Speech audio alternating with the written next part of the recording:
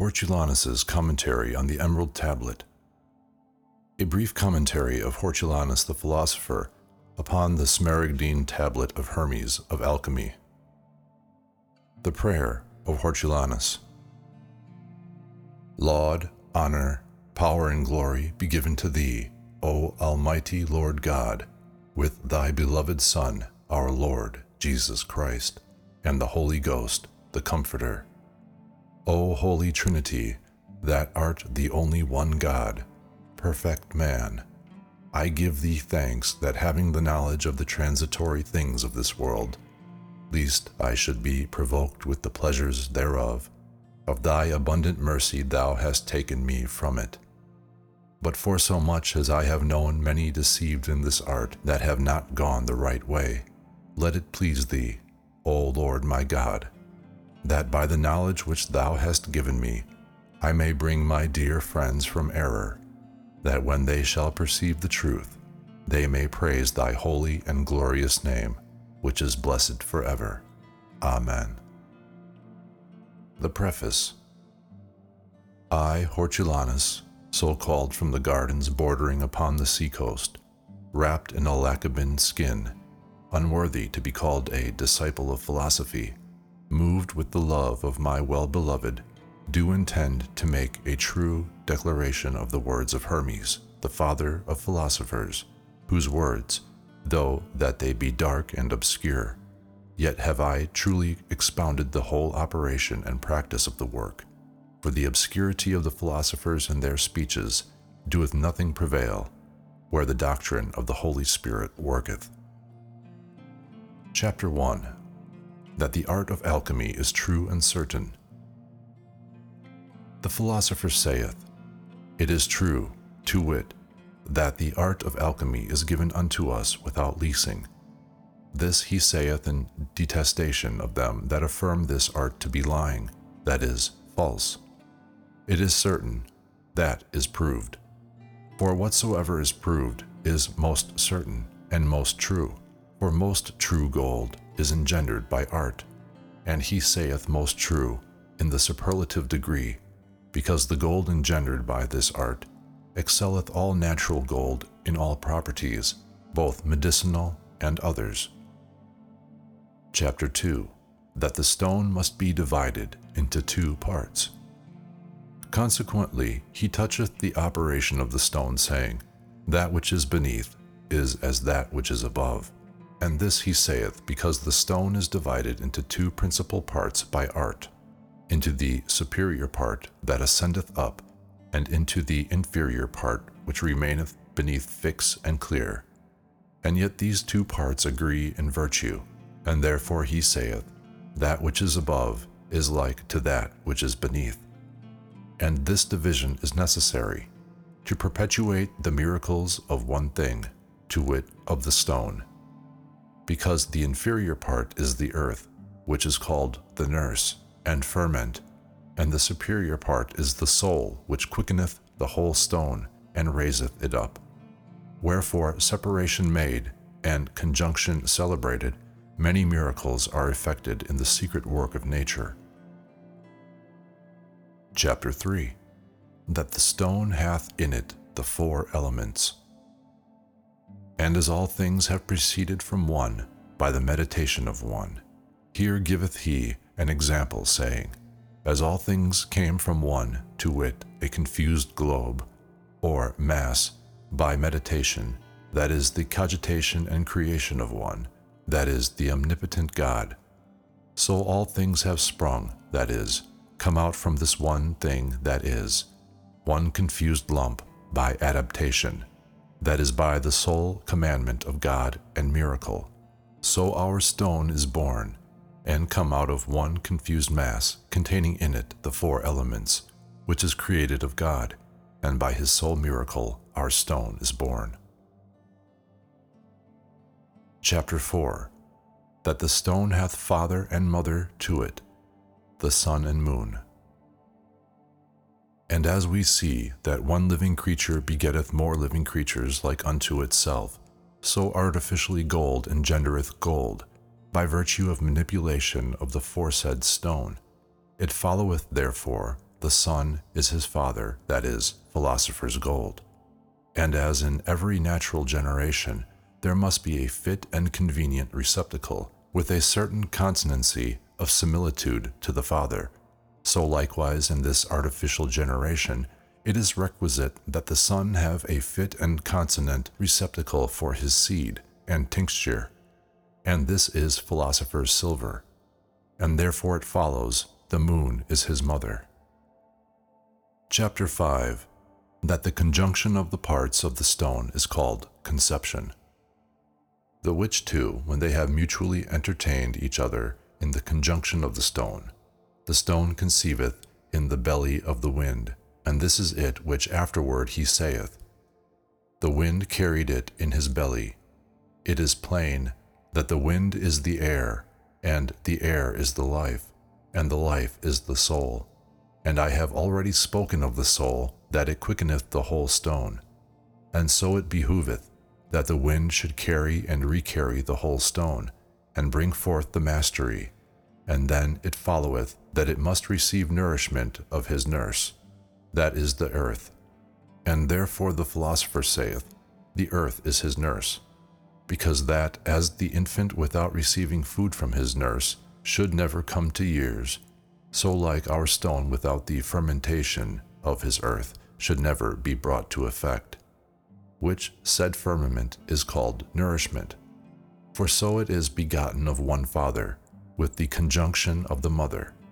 Things, that is, sons like to the father, if they want long decoction, shall be like to the mother in whiteness, and retain the father's weight. Chapter 6. That the stone is perfect, if the soul be fixed in the body. It followeth afterward, the father of all the telesme of the whole world is here, that is, in the work of the stone is a final way. And note, that the philosopher calleth the work the father of all the telesme, that is, of all secret, or of all treasure of the whole world, that is, of every stone found in the world, is here. As if he should say, behold, I show it thee. Afterward, the philosopher saith, will thou that I teach thee to know when the virtue of the stone is perfect and complete? To it, when it is converted into his earth, and therefore he saith, his power is entire, that is, complete and perfect, if it be turned into earth. That is, if the soul of the stone, whereof we have made mention before, which soul may be called the wind or air, wherein consisteth the whole life and virtue of the stone, be converted into the earth, to wit of the stone, and fixed, so that the whole substance of the stone be so with his nurse, to wit earth, that the whole stone be turned into ferment. As in making of bread, a little leaven nourisheth and fermenteth a great deal of paste, so will the philosopher that our stone be so fermented, that it may be ferment to the multiplication of the stone. Chapter 7. Of the mundification and cleansing of the stone. Consequently, he teacheth how the stone ought to be multiplied, but first he setteth down the mundification of the stone, and the separation of the parts, saying, thou shalt separate the earth from the fire, the thin from the thick, and that gently and with great discretion. Gently, that is by little and little, not violently, but wisely, to it in philosophical dung. Thou shalt separate, that is, dissolve, for dissolution is the separation of parts, the earth from the fire, the thin from the thick, that is, the lees and dregs from the fire, the air, the water, and the whole substance of the stone, so that the stone may remain most pure without all filth. Chapter 8. That the unfixed part of the stone should exceed the fixed and lift it up. The stone thus prepared is made fit for multiplication, and now he setteth down his multiplication and easy liquefaction, with a virtue to pierce as well into hard bodies as soft, saying, it ascendeth from the earth into heaven, and again it descendeth into the earth. Here we must diligently note that although our stone be divided in the first operation into 4 parts, which are the 4 elements, Notwithstanding, as we have already said, there are two principal parts of it, one which ascendeth upward and is called unfixed, and another which remaineth below fixed, which is called earth, or firmament, which nourisheth and fermenteth the whole stone, as we have already said. But of the unfixed part we must have a great quantity, and give it to the stone, which is made most clean without all filth, so often by a mastery that the whole stone be carried upward, sublimating and subtiliating. And this is it which the philosopher saith, it ascendeth from the earth into the heaven. Chapter 9.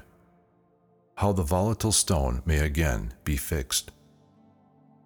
After all these things, this stone, thus exalted, must be insurated with the oil that was extracted from it in the first operation, being called the water of the stone, and so often boil it by sublimation, till by virtue of the fermentation of the earth exalted with it, the whole stone do again descend from heaven into the earth, and remain fixed and flowing.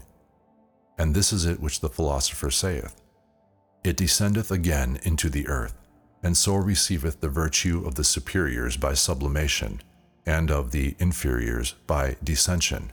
That is, that which is corporal is made spiritual by sublimation, and that which is spiritual is made corporal by descension.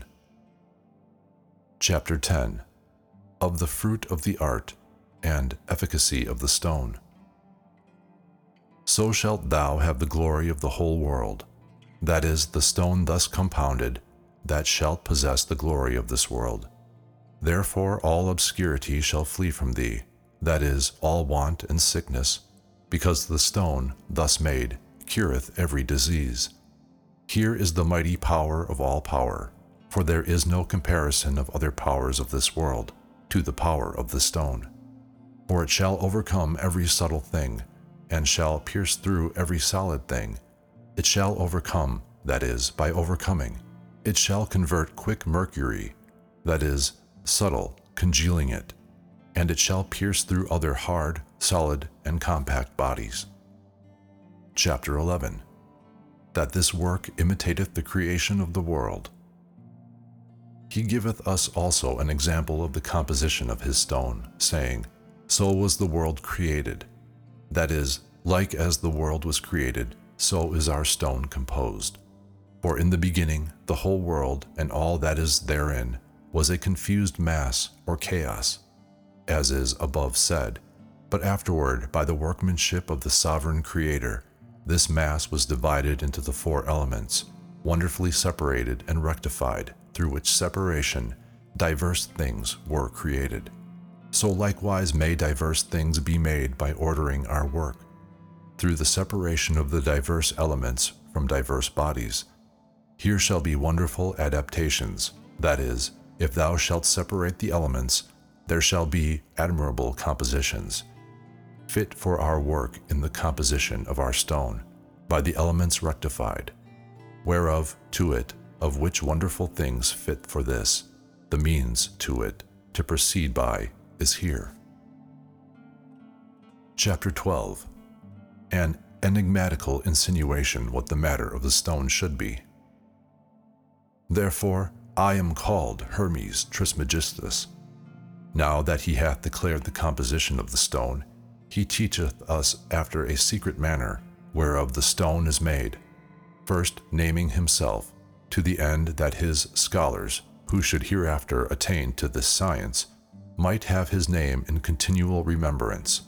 And then he toucheth the matter, saying, having three parts of the philosophy of the whole world, because that whatsoever is in the world, having matter and form, is compounded of the four elements. Hence is it that there are so infinite parts of the world, all which he divideth into three principal parts, mineral, vegetable, and animal, of which jointly or severally he had the true knowledge in the work of the sun, for which cause he saith, having three parts of the philosophy of the whole world, which parts are contained in one stone, to it, philosopher's mercury. Chapter 13. Why the stone is said to be perfect. For this cause is the stone said to be perfect, because it hath in it the nature of minerals, vegetables, and animals. For the stone is three, and one having four natures, to it the four elements, and three colors, black, white, and red. It is also called a grain of corn, which, if it die not, remaineth without fruit. But if it do die, as is above said, when it is joined in conjunction, it bringeth forth much fruit, the aforenamed operations being accomplished. Thus, courteous reader, if thou know the operation of the stone, I have told thee the truth. But if thou art ignorant thereof, I have said nothing. That which I have spoken of the operation of the sun is finished. That is, that which hath been spoken of the operation of the stone, of the three colors, and four natures, existing and being in one onely thing, namely in the philosopher's Mercury, is fulfilled. Here endeth the commentary of Hortulanus upon the Smaragdine table of Hermes, the father of philosophers.